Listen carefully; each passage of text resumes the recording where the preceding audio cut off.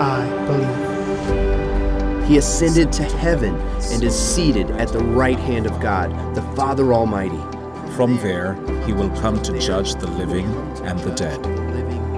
I believe in the Holy Spirit, the universal Christian church, the communion of the saints, The forgiveness of sins.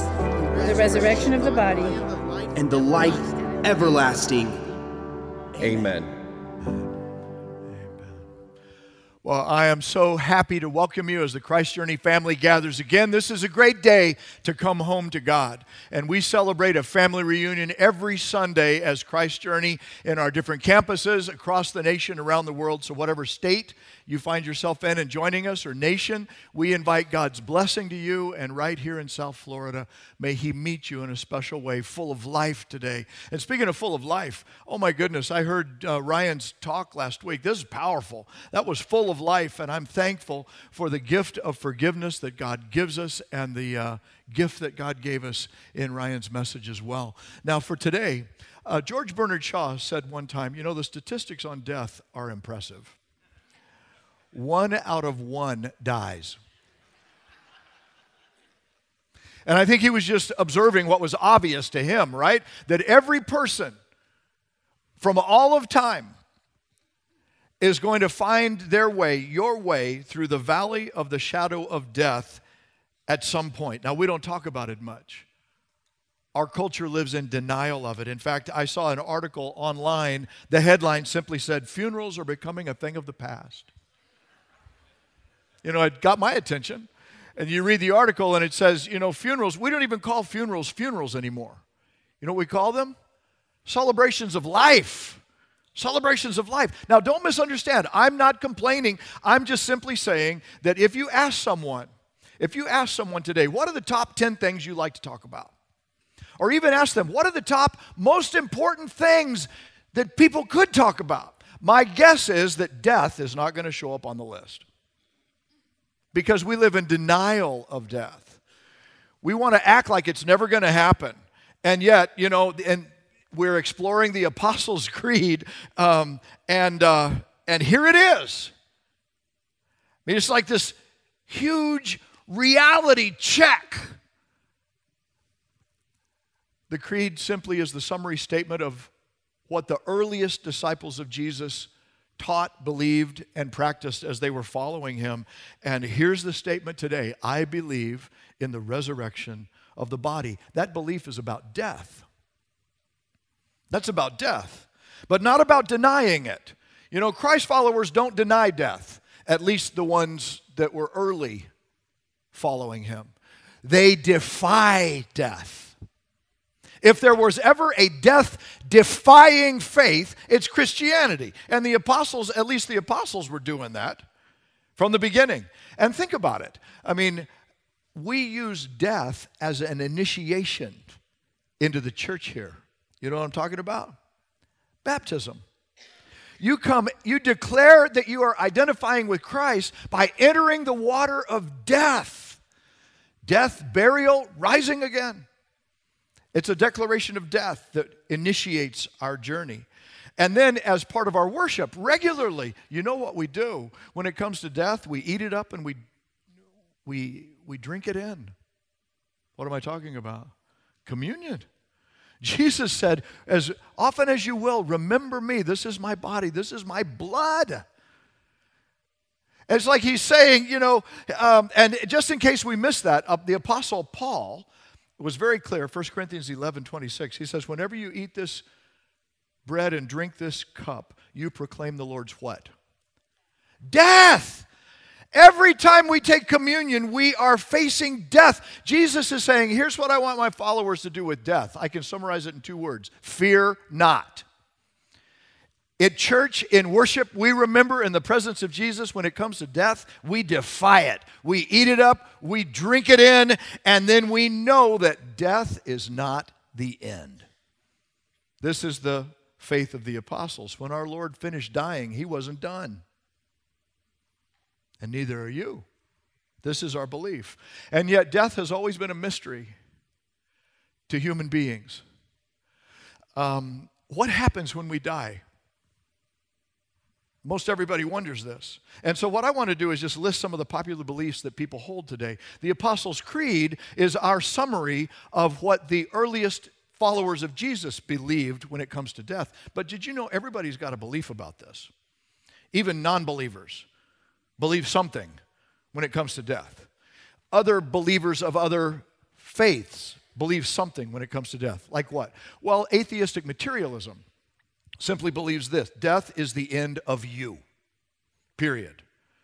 Since there is no God, you have no soul, you are only the compilation of chemical reactions, and when those chemicals turn loose, then you're done. All of you dies. Atheistic materialism believes that when you die, all of you dies. It is the end of you. You're just dead and gone, the total, complete end. Agnostics, now you're wondering, how do I know this? Because I have visited. I don't just read books. I have friends that have engaged the conversation with me about these things. Agnostics might believe, that's a humor attempt there. Agnostics might believe one of these, that maybe there is a God, but there is no life after. And it's because if there is a God, either God doesn't care enough or God isn't strong enough to make it work. And the more cynical of those tend to believe this: nobody knows, nobody can know, you can't know, I can't know, which makes me want to ask, how do you know? Right? And then here's what intelligent agnostics say back. Well, how do you know different? This is a great question, which is what we're going to talk about today. But everybody has a belief about it. We just don't all know the reasons why. And so I would challenge you, if you're an atheist, if you're an agnostic, thank you for coming. God bless whoever invited you to come. Thank you so much. Please, let's engage the conversation about this. If you've ever wondered where the whole idea of ghosts come from, you know where that's from? Paganism. Ancient paganism. The pagans believed that when you died, your body died, and then and then you become a ghost. You become this faded, dark copy, gloomy copy of what you were in life. Not a physical copy, but this kind of spooky copy that hangs out and haunts, right? And of course, Hollywood says that some of those spooks become angels, which isn't something that Jesus ever taught. Others, Hollywood script tells you that some are friendly ghosts and others are like really evil ghosts who come to get even, and some are ghosts that just want to fall in love, you know. And no, none of that comes from the apostles. Jesus never taught any of that. None of that is a biblical idea. But people believe this. I don't know what you believe. Paganism, ghosts. Plato popularized the Greek idea that every soul is immortal. And your body is going to die, and then you're going to shuffle out of this mortal coil and escape to the real world of immaterial immortality. Greek philosophy, some of you studied philosophy, you know, also not a biblical idea. That we float around as a disembodied spirit in the clouds or somewhere. No, that's not what Jesus taught. That's not what the apostles taught. But everybody believes something. What do you believe?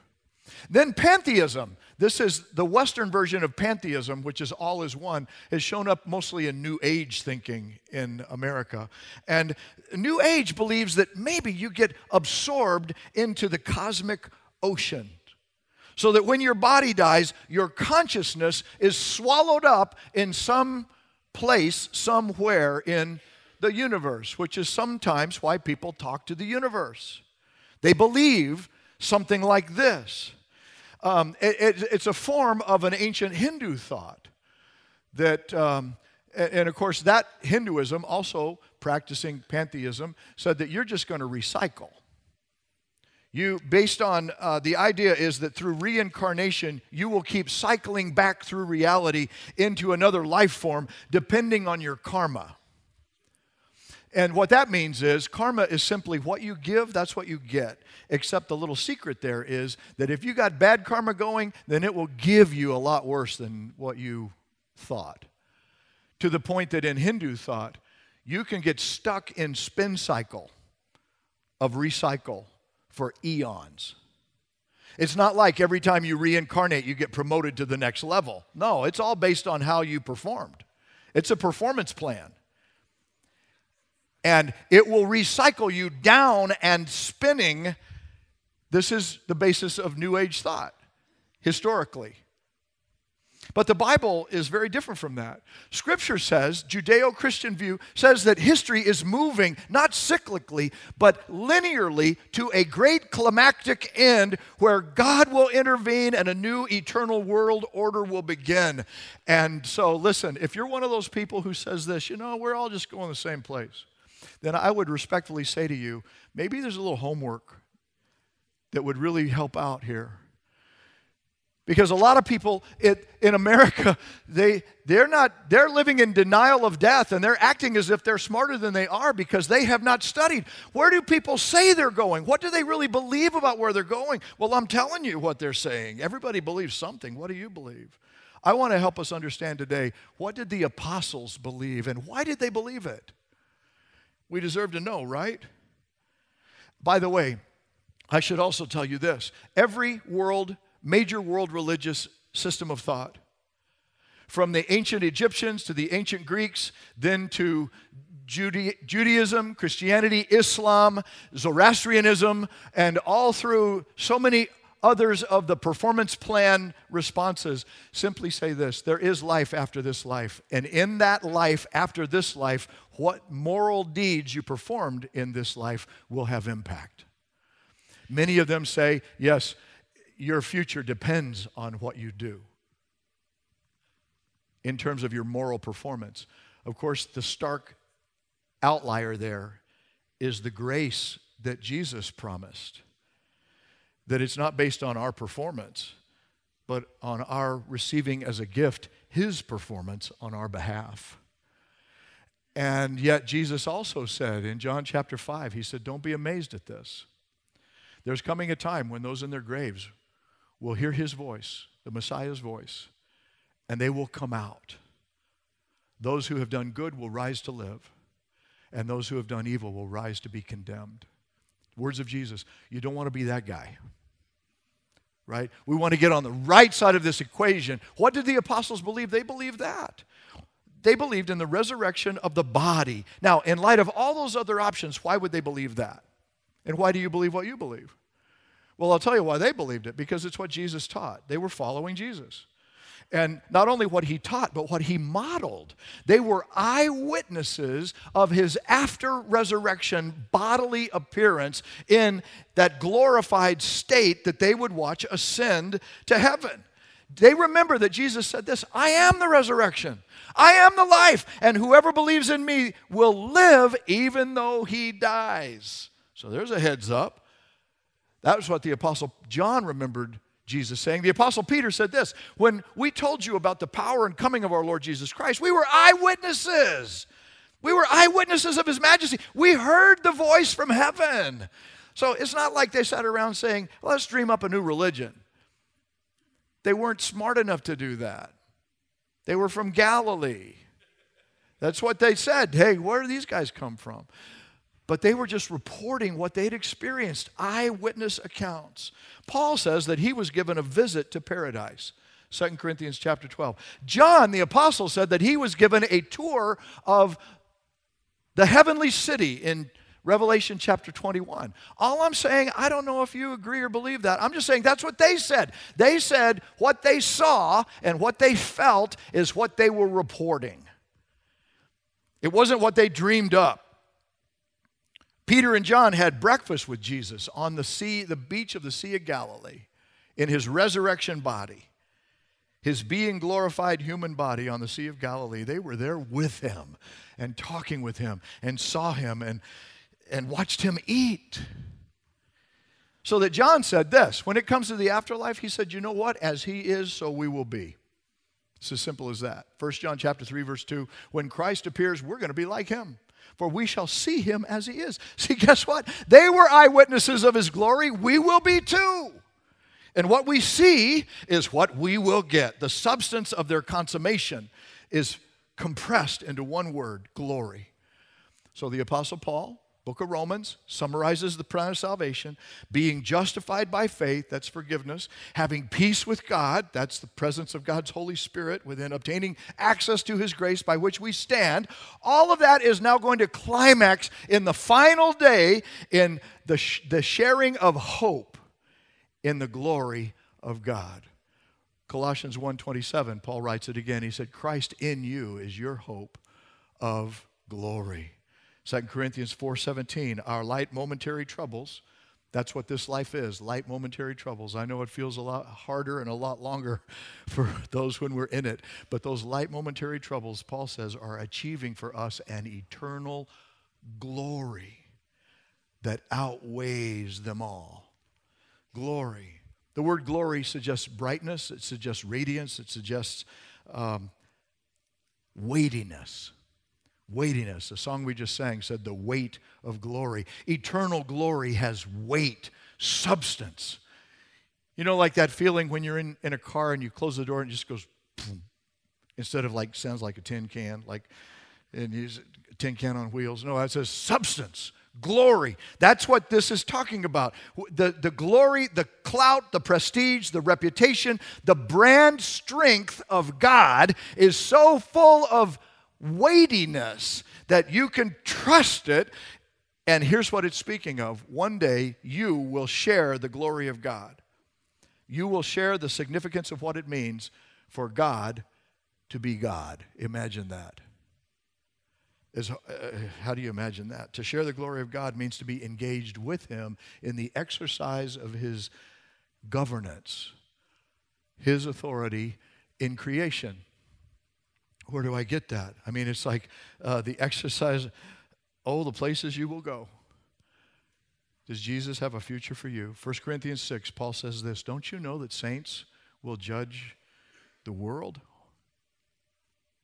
I don't know if you got up thinking about that this morning. Don't you know that saints will judge angels? This is like cosmic scale stuff that's for the life after this life. Jesus told a parable saying this, well done, good and faithful servant. You've been faithful in a few things. That was His way of summarizing everything we do in this life. You've been faithful in a few things. But now, oh my goodness, I'm going to put you in charge of many things because of the faithfulness you developed here. So come, share in your Master's happiness. That's glory. In the image of God, coming to fullness through you, God has come to us in Christ to rescue us, to redeem us, and to restore glory. Why does it need to be restored? Well, because we got hijacked early in our history from the story that the apostles had learned in their Jewish history, and then Jesus confirmed in His salvation history that we got robbed of our birthright. We got ripped off. We got deceived. We got diverted. And we got burglarized in the garden. Diverted by temptation and sin. So Paul writes about that this way. All have sinned and fall short of what? There's that word again. Glory. Oh, God had a glorious plan for His image bearers from the beginning, but then it got diverted, we got distracted, we got ripped off. It was usurped and distorted. But the Apostle John says, God wasn't done. God didn't give up on us. Chapter 1, he says, God came to us and we beheld what? We have seen His glory. There it is again. The glory of the one and only who came from the Father, full of grace. And of course, then He died for us. He rose for us. Then He comes alive in us through His Holy Spirit. And He connects us into a community of glory. And all of it that we might develop into His likeness once again. As from glory to glory we are changing. The spiritual process of discipleship is by faith. In obedience, we move from glory to glory to glory. We are developing incrementally, gradually becoming our truest selves by growing to our full potential as restored in Christ. 2 Corinthians 3:18, we with unveiled faces all reflect the Lord's what? Want to say the word together? Glory. And we are being transformed into the likeness, his likeness with ever increasing what? Glory. Oh my goodness, which comes from the Father, who is the Spirit. So we're like the moon, he's like the sun, and we're just full of glory, reflecting it as we get more acquainted with him. And by faith, we trust him, we obey him, and receive him, and guess what God does? He starts making more room for himself in us. Because being made in his image means that you were hardwired to be for a capacity to know God personally. And what he desires to do is make more room for himself in each person who will trust him. I grew up in Arizona. The Grand Canyon was in my backyard. I've hiked it twice. One time I was down at the base and the river, the Colorado River, is just raging by. I was shouting at my friend who was about 10 yards away. He couldn't hear me because the river was so loud and strong in its surging. And yet, you know what they say, that river cut that canyon. Jesus said, my Holy Spirit will be like a river of living water in you. And I'm saying, Lord, then I want you to make a Grand Canyon out of me. You know, put some art by God on display. And let's let the river run, and let's let the sediment of selfishness get torn away so that others can see and your flow can bring life, living water, increasing my capacity as you do your work. Imagine this. You come to know Christ, but your capacity for knowing God is like a thimble. And you're a full thimble. And you go, oh man, I'm full, I'm running over. And then you know what happens is you start taking the next step of obedience. You get baptized and you start connecting to his word. And next thing you know, your capacity is increased. You're now a cup. You'll fill my cup, Lord. I lift it up, Lord. And it's overflowing and you're excited about it because you're a full cup. And then God says, come with me. And he challenges you to start serving, to expand capacity, and step into the next level. And guess what? Now you're a pint. You ever thought about being a full pint? A pint-sized believer? That's what I'm talking about. And then guess what happens? He says, I want you to give. I want you to go where you have not gone by yourself, and I'm going to take you there and show you how to do it. And the next thing you know, you're feeling the fullness of a gallon-size you that's bigger than you've ever been. And then something happens. Maybe you're in a dark space. He takes you deeper and farther down than you don't know if you can survive there. And he says, no, I got you. Let me stretch your capacities. Let me build your depth. Let me expand your reach. Let me lift your heights. And all those things are God's desire from glory to glory. He makes more room in you for more of him so that all eternity you can be celebrating the bigness of God as one of his image bearers in you till as a disciple. Paul says this, whether you eat or drink or whatever you do, you're going to be doing all to the what? Glory of God. Even the smallest thing inside your life, your soul, your body can be full of the glory of God. Does anybody know what I'm talking about? This is what your destiny is in Christ. To the point that even Jesus, in John 17, his high priestly prayer, he said, Father, I've shown them the glory you gave me, and now I've given them the glory that you gave me, and so I want them to be with me so they can see my glory, okay? Because remember, we lost that glory, and we don't know what we don't have. And so Jesus shows up and says, watch this, because it's with you in mind. You can grow beyond the capacities of your past, beyond the shackles of your sin, and I can lift you, and you're going to join me someday in glory over the world, over the creation. Father, I have given them the glory that you gave me, the glory of eternal life. And this is eternal life, verse 3, that they may know you, the only true God, that our lives are being capacity built for God. I know there's got to be a better way to say that, but you know what I'm talking about. Glory is God's goal for your life. Well, what's that going to be like? Now let's talk about your resurrection body. Because the whole reason is that you might know God in love forever. and grow in God in a personal body way. Very different from other worldviews and other religious claims. You were made to be known by God, and you were made to know God in eternal glory. And so God doesn't want you to miss your opportunity. In Adam, you were designed by God for glory. That was distorted, deceived, usurped, and so God said, but I'm not done. And so in the new Adam, Jesus Christ, you will have a designer body that is made in the image of our Savior. We're going to become like Him, our resurrected, exalted, glorified Lord Jesus Christ. Listen to this. Apostle Paul, just as we have borne the likeness of earthly man, we will bear the likeness of the man from heaven. This is what the apostles believed. I declare to you, brothers, that flesh and blood cannot inherit the kingdom of God, nor does the perishable inherit the imperishable. Listen, we will all be changed. For the perishable must clothe itself with the imperishable, and the mortal with immortality. That is so good. I need to say it again. The perishable must clothe itself with the imperishable, and this mortal, I'm on my way. I'm already dying. I've been dying every day since I was born.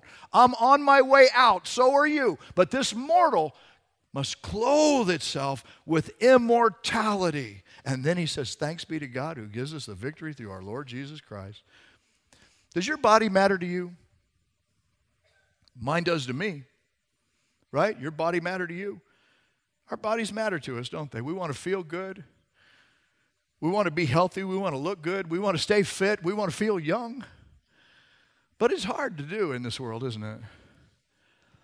In fact, it's impossible. Truly.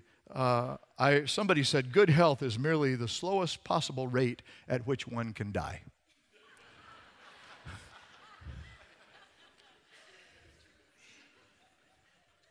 Think about that the next time you're exercising, right? So like what Paul says, without denying, we defy it and say, we're eagerly awaiting our Savior who's coming in that new body, and He's going to transform our lowly bodies so that they will be like His glorious body. Philippians 3:21. There's that word again. Glory. You're not done. Even when you're dying, you're not done. Not if you're a Christ follower. We want glorious bodies, don't we? Yeah, so you know what we do. In our world, we diet, we exercise, we try to treat ourselves right, we work hard, and then we try to buy the right clothes that'll show off the right glory of our bodies. Right? Like, what do you think of my leather? Was this a great day to wear leather? Yeah, you feel the glory, right? And then some pursue glory with artificial implants.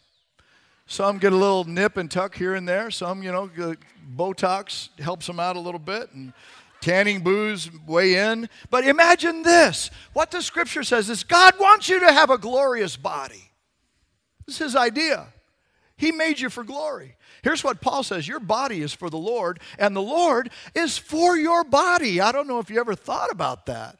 You might have think God is after me. God's trying to take me down. No, Paul says no. God's for your body. He's on your side in a way that is more real than physical and that matters more than the material. A way that allows an internal quality of life to increase your capacities to the point that you can know God personally in your body in love. This is amazing.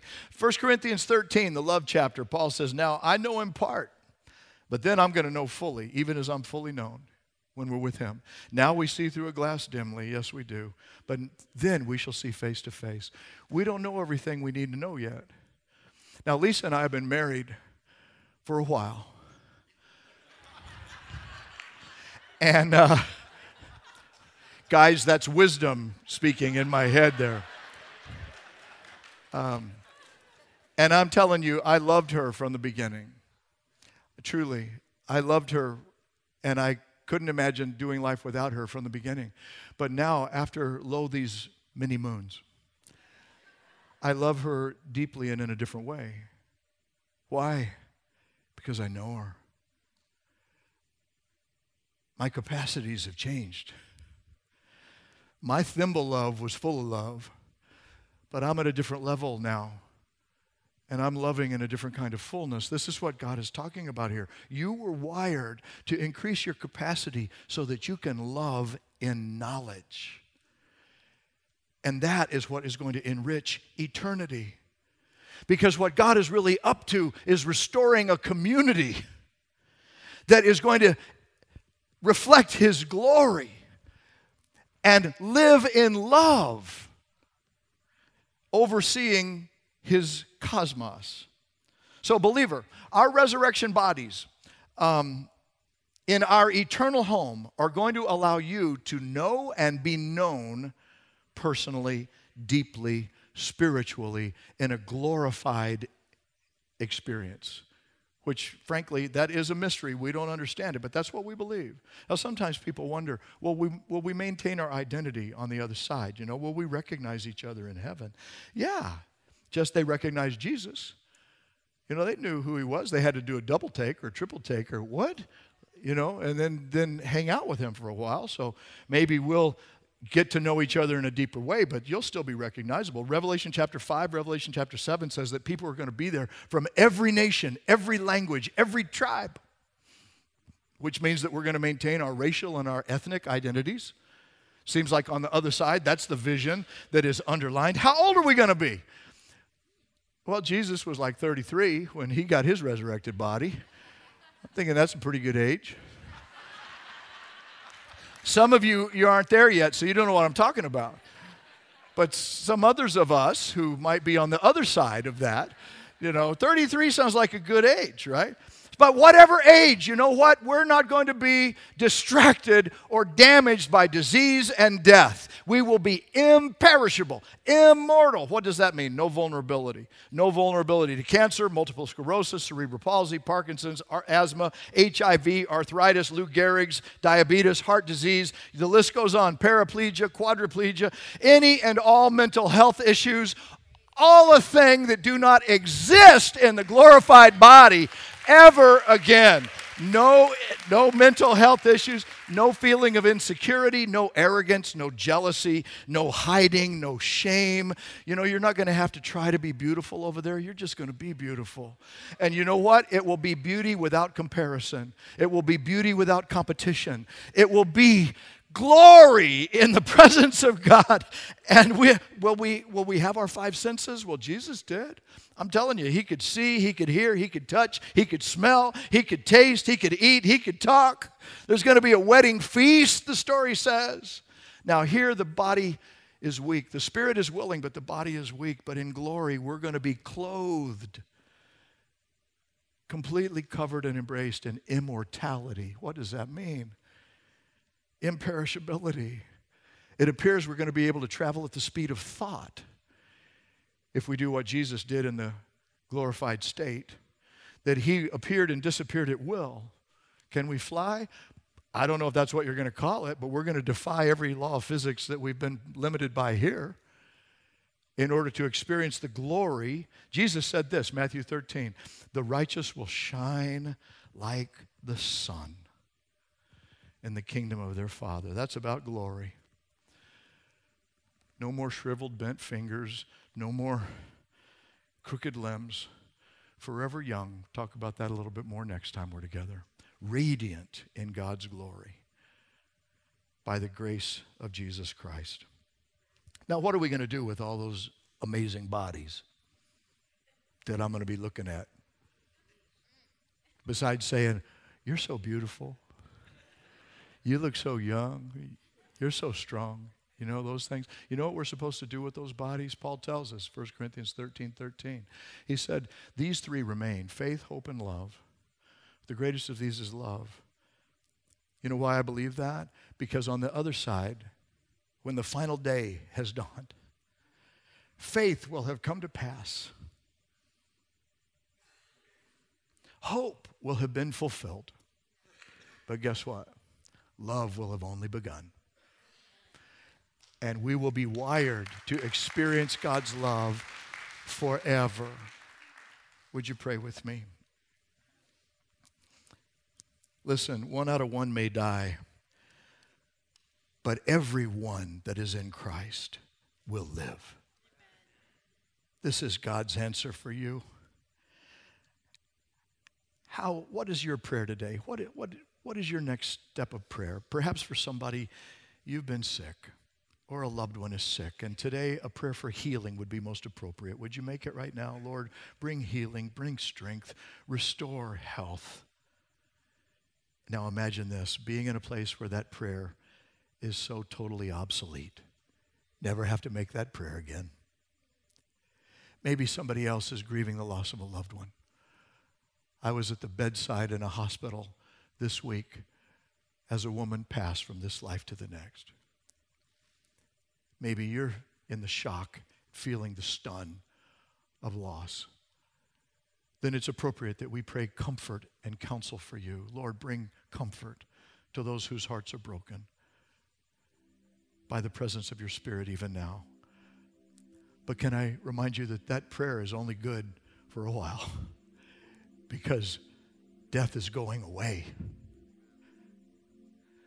Maybe for you, you're just tired. You need some new energy. God, I got to have some more life. God, give me life. Yeah, that's what John said. He who has the Son has life. He who does not have the Son doesn't have life. So for the river of living water to flow through you, perhaps for the very first time, you need to ask God to be your life in Jesus. Would you pray with me right now? Lord Jesus, come into my life.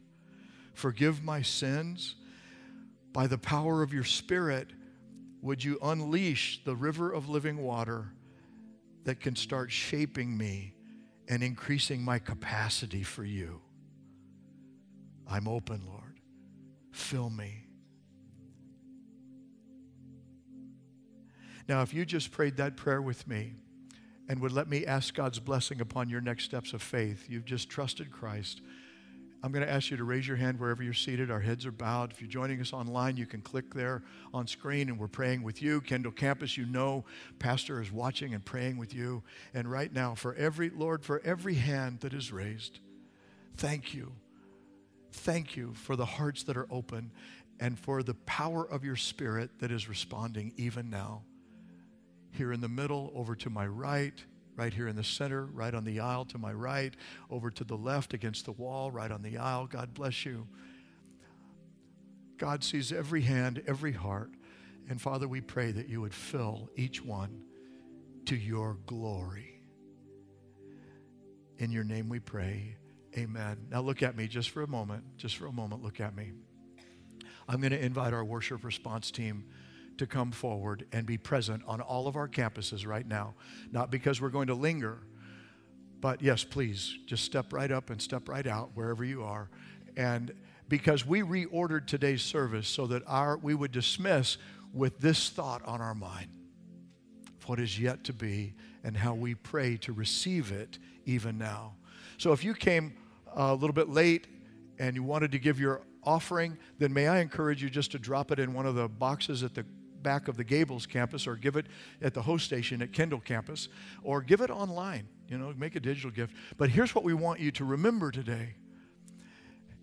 And then after we dismiss, I'm going to ask us to go in a spirit of prayer, those of you that want to go to your next commitment, but those of you who know that God has stirred something and you're ready to receive the prayer of blessing from one of your sisters or brothers that are here for you, then I want us to, you come this way while others are going that way, and we'll all go with this thought on our mind. Eye has not seen, ear has not heard, neither has it entered into the human mind the glorious things that God has prepared for those who love Him. Receive the blessing as we are dismissed in His name. God bless you.